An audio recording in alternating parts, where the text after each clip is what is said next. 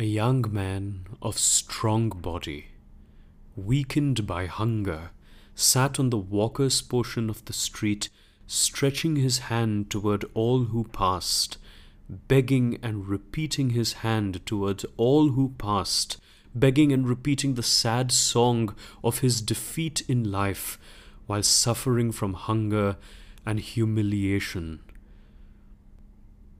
When night came, his lips and tongue were parched, while his hand was still as empty as his stomach.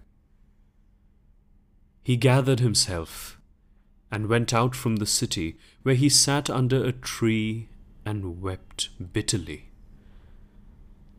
Then he lifted his puzzled eyes to heaven, while hunger was eating his inside, and he said, "O Lord, when I went to the rich man and asked for employment, he turned me away because of my shabbiness.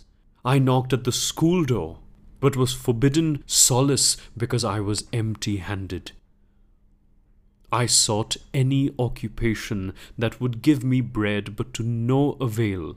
In desperation I asked alms, but they worshippers looked at me and said, 'He is strong and lazy, he should not beg.'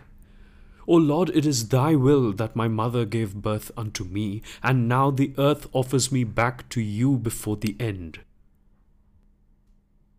His expression then changed. He arose, and his eyes now glittered in determination. He fashioned a thick and heavy stick from the branch of a tree, and pointed it towards the city, shouting, "I asked for bread with all the strength of my voice, and I was refused. Now I shall obtain it by the strength of my muscles. I asked for bread in the name of mercy and love, but humanity did not heed. I shall take it now in the name of evil."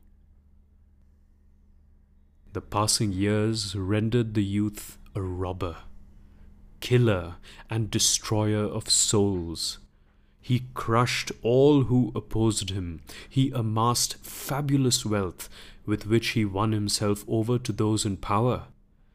He was admired by his colleagues, envied by thieves, and feared by the multitudes.